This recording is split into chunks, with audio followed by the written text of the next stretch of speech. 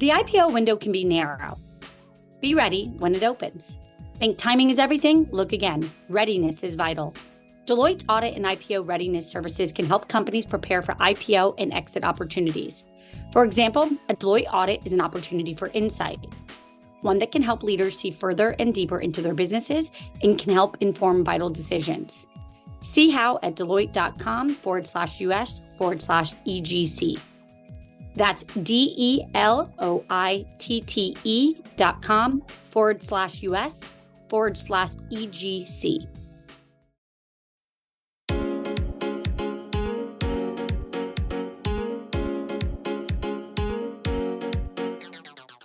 Welcome to Inc.'s The Founders Project with Alexa Von Tobel. I'm Alexa, the founder of LearnVest, author of New York Times bestselling book, Financially Fearless, and second book, Financially Forward. I'm also the founder and managing partner of Inspired Capital, a venture firm focused on the entrepreneurs of the future. Each week, we sit down with a top founder to share their story of guts, inspiration, and drive. Hi, everyone. I'm your host, Alexa Von Tobel, and this week I'm excited for you to meet my dear friend, Godard Abel, co-founder and CEO of G2, the world's largest and most trusted software marketplace. Godard co-founded G2 in 2012 and has since scaled the company to over 80 million users who use G2 to explore more than 145,000 different products. Headquartered in Chicago, G2 was most recently valued at $1.1 billion. In addition to G2, he is executive chairman of 3Kit, a leading 3D visualization technology company, and Logic.io, a next-generation configuration technology. Godard is a serial founder. His first company, a cloud-based price quoting provider called Big Machines, was acquired by Oracle, and his second company, a price quoting software provider for sales reps called SteelBrick, was acquired by Salesforce. Before tech, Godard consulted for McKinsey and advised leading manufacturers in the United States and Germany on strategy development. Godard earned an MBA from Stanford University and both a BS and MS in engineering from MIT. He is a member of the 2016 class of Henry Crown Fellows with me and an Aspen Global Leadership Network at the Aspen Institute. And with that, let's welcome my dear friend, Godard. Thank you so much for joining us today. You've built so many things, but let's start with G2. What is G2 in your own words? And take us back to the beginning. Where did you see the white space in the market? Go back to the origin story. Yeah, and G2 is really the trusted place you go for software. And when we started G2 about 10 years ago, we said we're going to build a Yelp for business software. And I've been a business software entrepreneur for 25 years. And I really thought this was missing for our industry. And even 10 years ago, as consumers, we were shopping on Amazon based on reviews. We'd find hotel rooms based on reviews, but it didn't exist for our industry. And I think one of our founding mantras was, why can you get better advice on a $100 hotel room than you can on a $100,000 CRM software? So we really set out to change that. Let's go back to those early days of 2012. The aha moment. You've built many companies. What made you be like, all right, I want to build another one? After I left my first company, Big Machines, which eventually was bought by Oracle, kind of turned a big success, but it was also a long struggle. And I remember I had a bit of a break. I had about a year where I wasn't actively working on anything. And this idea just kind of kept coming to me. I was just so frustrated by Gartner, by the status quo of our industry. And I just thought software entrepreneurs deserve something better. Software buyers deserve more real-time, better advice. And so it was just one of those ideas that wouldn't leave me. And then I recruited 4 of my friends from my first company, Big Machines, and they also decided they want to go back to building something again. And we did bounce other ideas, but this was just the idea. It just felt like our industry needed it. It just meant to be built. And so we just decided to go do it. Right now, more than 80 million people use G2 each year, and I'm sure that number's already grown since I pulled it. Walk us through the experience of being a G2 user. How does it work? Give us a sense of the lay of the land. I think, most people, they come to G2 when they're trying to discover software. And most people still discover us by Google. And so let's say you're looking for best CRM software. You're actively trying to research. And then I think that's how most users find us for the first time. And I think what they love about G2 for CRM software, for example, we have thousands of reviews of Salesforce, HubSpot, plus hundreds of more niche vendors that might have a unique CRM for your industry, particularly for you. And we really help them discover those apps and then compare them based on real user feedback. And so I think it really helps people, whatever software they're looking for, just make faster, better, quicker buying decisions. How did you approach thinking about growth, thinking about building the product, just given the landscape is so broad? But how did you think about developing the product and then thinking about the landscape? We did start this big vision. We're going to build the trusted place for software, for any software you're buying. And we saw that big vision. Right now, it's about 100 million people a year, but we really want all billion knowledge workers around the world to ultimately come to G2 because I think, as you said, software is just so essential now. Right now we're in online webinar software, or we're on Zooms, we're in Google Docs, we're in Salesforce, right? We're in all this software all day. And so we think it's really essential for all knowledge workers to succeed. So we have a long way to go. But in terms of going from that big vision as an entrepreneur, it's always hard. Like, where do you start? And we decided to start with just one category, which was CRM software. And that's because my first company, Big Machines, we were a partner to leading CRM vendors. We were a partner to Salesforce, to Oracle, to Microsoft. So we knew that market well. And so we said, hey, let's test this idea. We had to test, will business people actually write authentic reviews?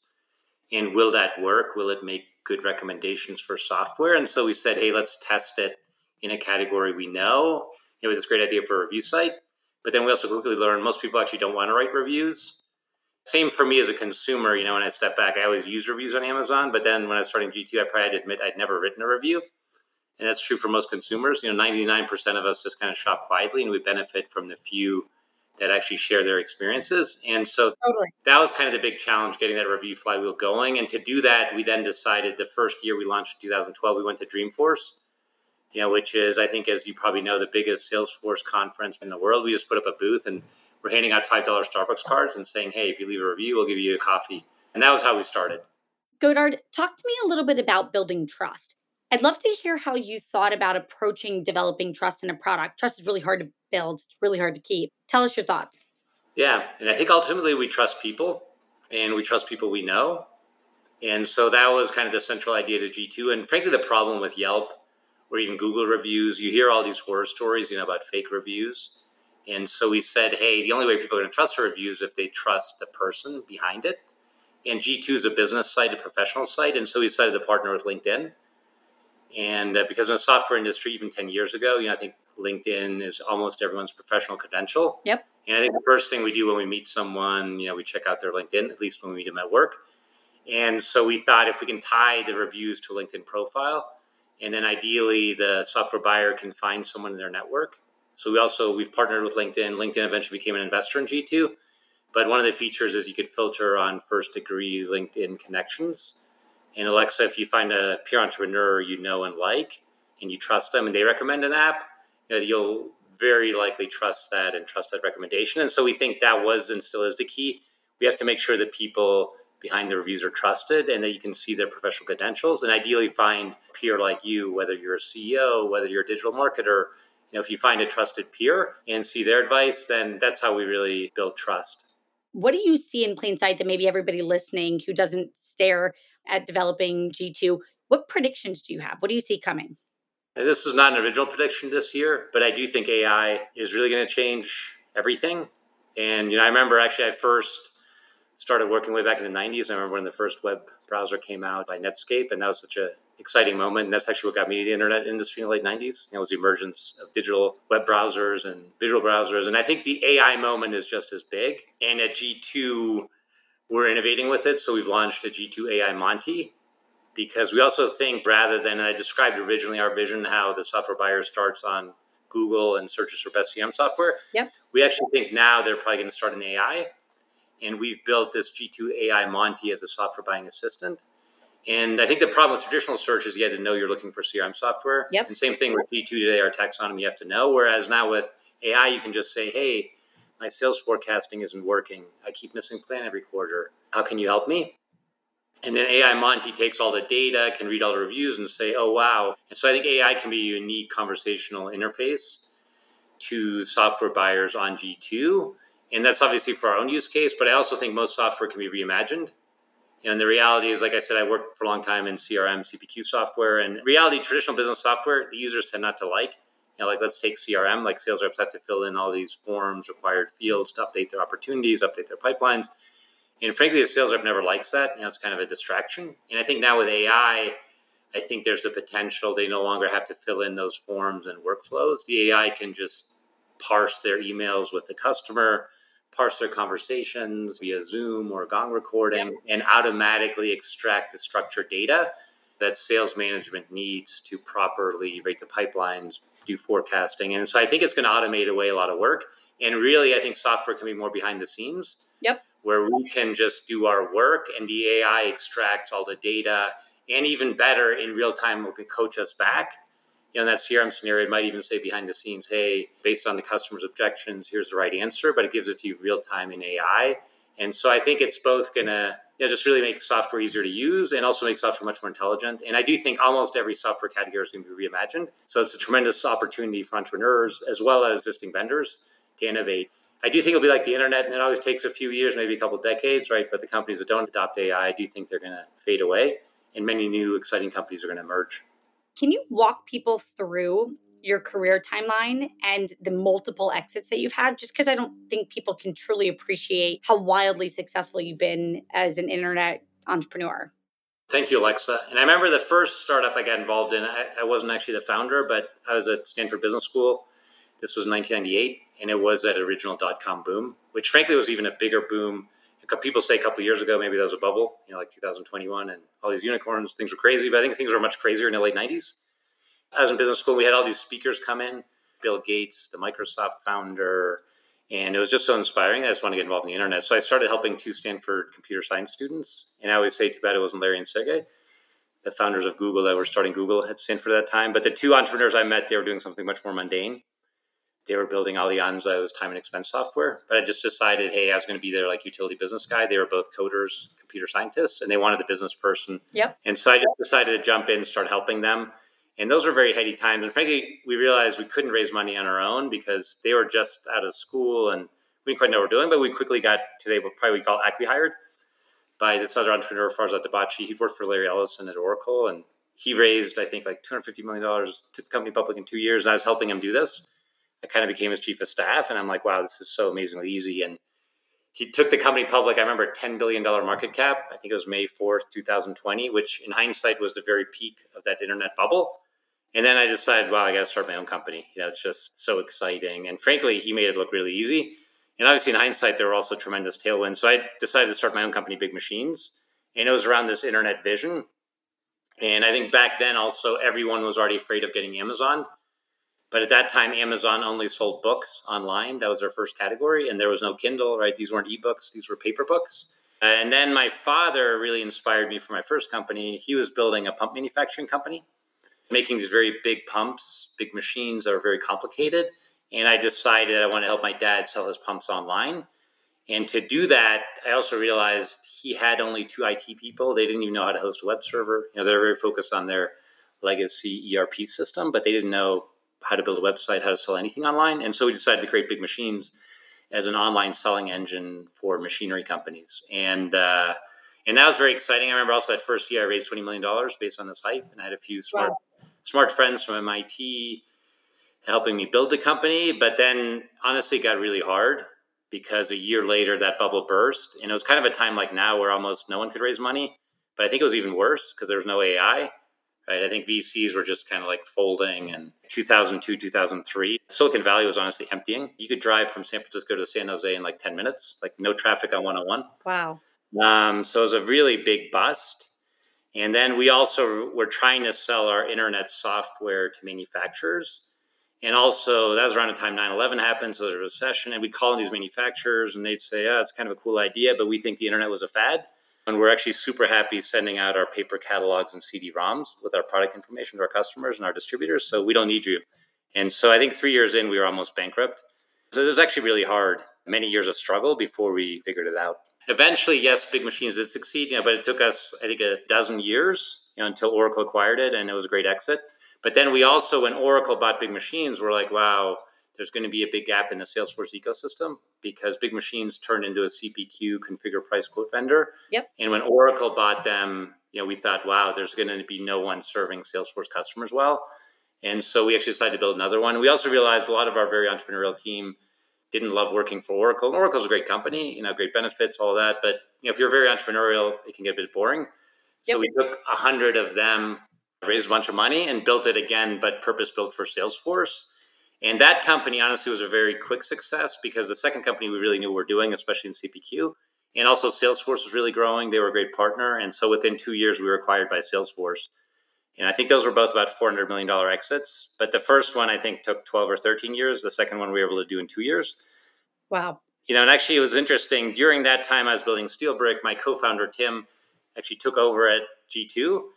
I've got kids and a family, so I decided I can't be CEO of two companies. So Tim did a great job scaling it. And then I spent some time at Salesforce integrating SteelBrick, learned a lot from Mark Benioff.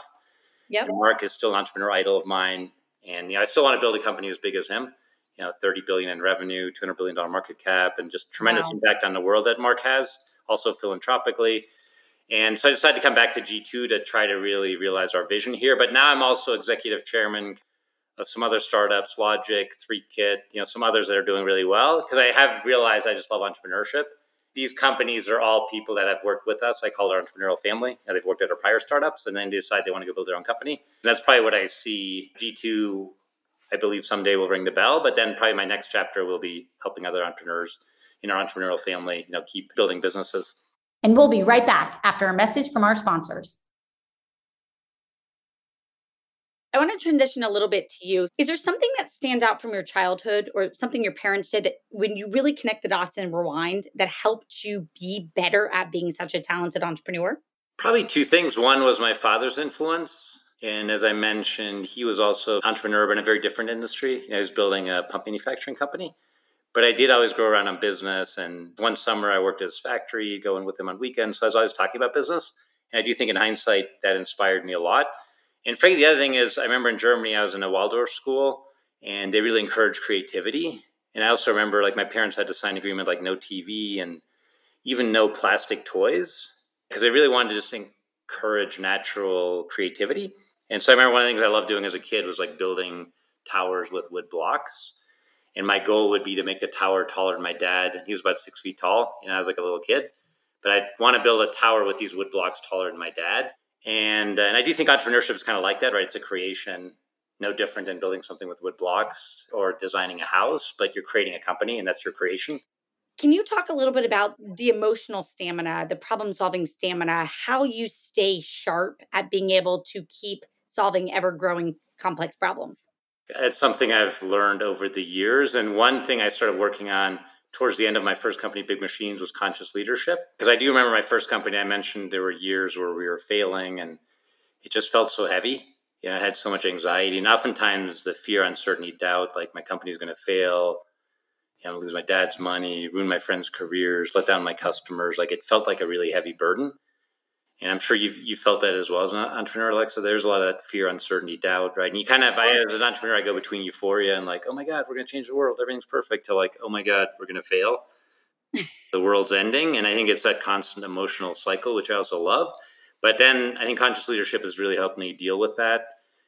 And part of it to me is meditating every day, working out every day. So it really starts with self-care so that you can be in a place to solve problems and be an inspirational leader. And frankly, whether it's quote unquote a good day at work, a bad day at work, I keep that discipline. I always do that because I find I always feel better and then I can solve problems and hopefully inspire my team. Talk a little bit more about that conscious leadership. What does it mean to you? How do you describe it? Godard has already had a massive impact on my life. I'd asked you for a few problems I was trying to solve, and I won't share them here, but you gave me some of the best advice. But talk a little bit about conscious leadership and what you're trying to achieve in spreading that message and what is conscious leadership.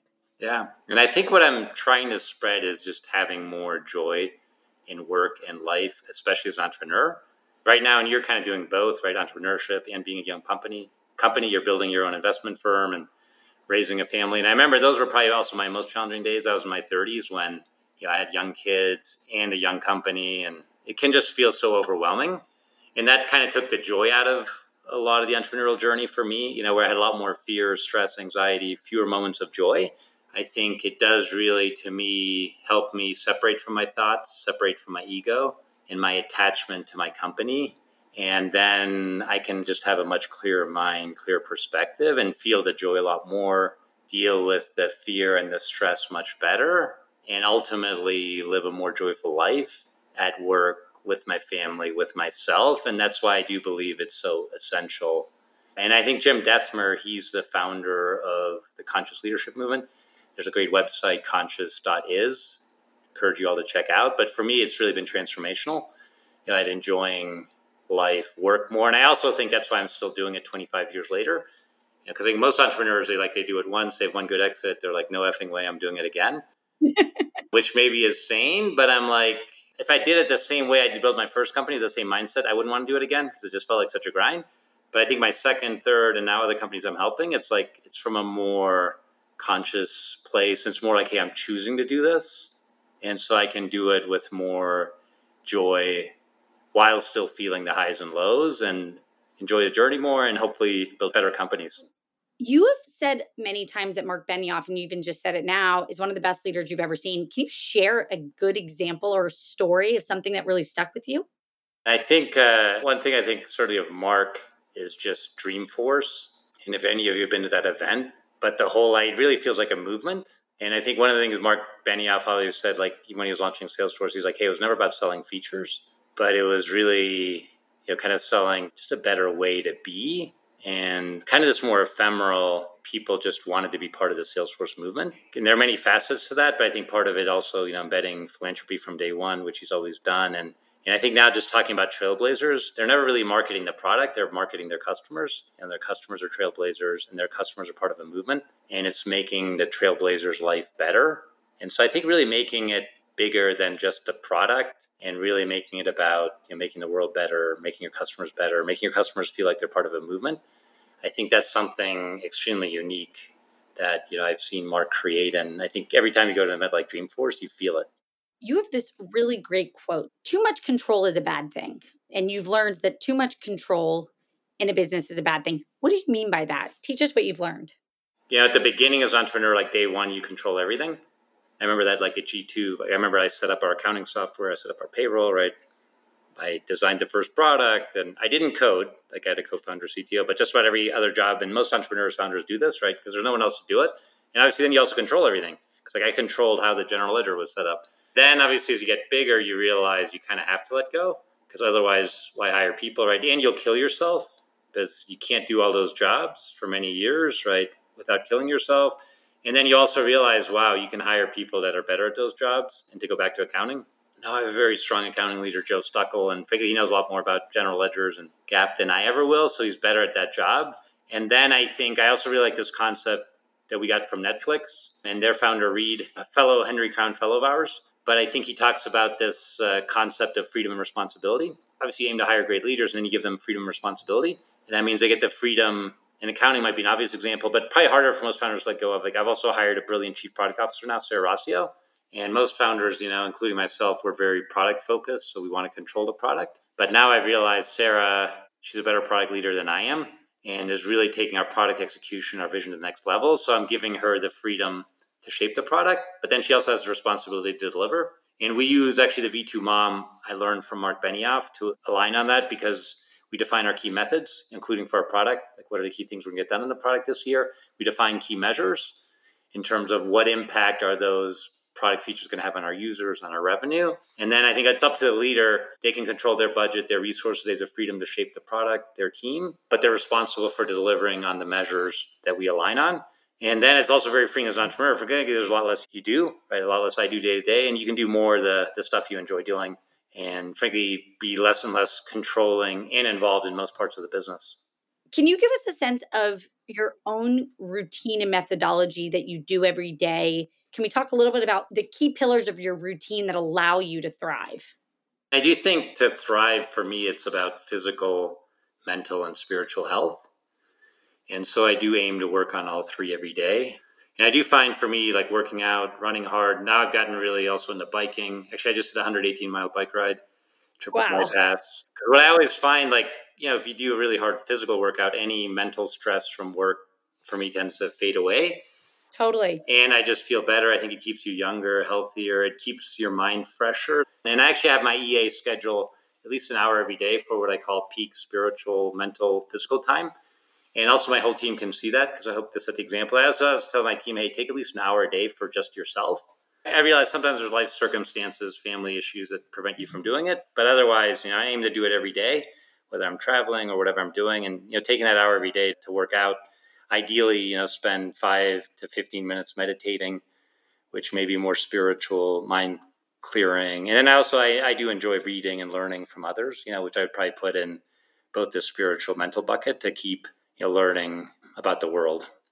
Well, I do enjoy listening also to spiritual gurus. Like one I enjoy is Sadhguru, kind of Indian spiritual leader. He also wrote a great book, Inner Engineering, and I just enjoy listening to his YouTubes and doing some of his guided meditations.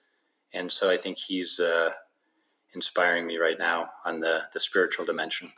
If you had to pick one or two or three just categories or things that you see, I know you made a little bit of prediction about AI and software, but just talk a little bit about maybe some of the things that you just see almost in plain sight ahead of you that get you really excited.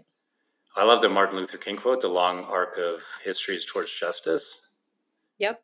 And while there's horrible things happening in the world, especially like things like in Ukraine, but I think if you look at the long arc of history, I think the world is getting better and better. And so I am an optimist that we have 3 kids going off to college now that will keep making the world better, and that more and more humans will get to experience joy in their life and less misery. And so I am, I'd say overall an optimist, because it's so easy to focus on all the things going wrong in the world. But I do think humanity in the world and our consciousness will keep getting better. Godard, I want to move to the quickfire round where we just want to learn from you. I'm going to ask you questions. First thing that comes to your mind. What gets you up every day? The sun. When you are interviewing somebody, trying to really get to the core of who they are, what do you ask? I really want to understand their why, their motivation, and if they see joining us as a positive path to their next career peak. Is there a quote that you live by? Is there a quote or a mantra, something that has really struck you that kind of is a pillar of you? I would attribute this to Jim Dethmer. It's to live fully in the moment. Can you name a book or two that's impacted your life and why? One I mentioned earlier was Inner Engineering by Sadhguru. And he does talk all about how you can engineer yourself for happiness, including mental, physical, spiritual self-care. And so I think if that's the one that's influencing me the most right now. Give us another book that you feel like everyone in business should maybe read. And I mentioned earlier the book by Reed, the Netflix founder, No Rules Rules. I do think, especially for us entrepreneurs, as our companies get bigger, I think Reed's done such a good job of keeping an entrepreneurial culture, even as Netflix has grown to global market leadership. And so I think that book really inspires me, and I recommend it to every entrepreneur. Biggest pinch me moment to date in your career? And I'm going to let you name 2 because you've had a few.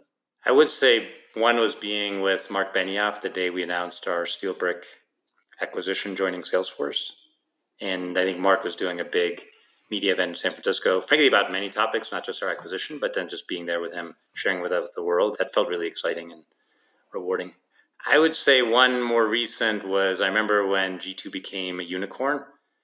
This was in the middle of 2021. And we were also just kind of coming out of the deep pandemic lockdown. And I just remember we had a party with our team on the Chicago River and just being with everyone in person again. Partly because of the pandemic, we hadn't seen them in a year, and then celebrating us becoming a unicorn together. That was really wonderful to be with the team and feel the joy together. Godard, you're somebody who's had like a bigger impact on me in my life than you probably really appreciate. I want to end by asking, life's kind of short. What other advice do you have for people out there trying to achieve their best potential, live their best life? Give us another nugget or two of life advice, general life advice. Don't be a victim, because we can always feel as entrepreneurs, as humans, all these things are coming at us. You can always say, oh, things are happening to me, versus looking at the world like something you can create and by me, and taking responsibility for everything in your life. And I think that can just have a much more positive outlook where you're making your own movie. And so even things that annoy you, you're like, what part did I have in creating this? And how is it serving me? I think having that mindset, shifting from to me, like I'm a victim of the world, to by me, I'm creating the world, can just be really powerful. Godard, first of all, thank you so much for joining us here today. We cannot wait to see where you take G2 and what you accomplish. Everybody out there, if you haven't already checked out g2.com, please do. If you're ever evaluating software, it is the only place on the planet to go. And you can join us next week for Inc. the Founders Project with Alexa Von Tobel. Godard, thank you for being a friend. Thank you for being an inspiration. Most importantly, thank you for being somebody who loves building and really creates jobs and incredible opportunities for the world. You're the best. No, thank you, Alexa, so much for hosting me. And I love what you're doing at Inspired Capital. So I know you're helping many entrepreneurs build their own dreams. So thank you, and thank you for hosting me.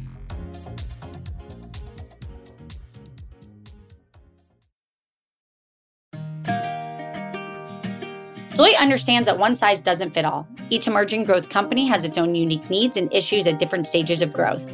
As your startup grows, Deloitte aligns its approach to adapt to that growth. Quality is their top priority. Their approach to client services focuses on the priorities and challenges of high-growth companies, the road to IPO, and a commitment to the venture capital community. From startup to IPO and beyond, Deloitte is here to help.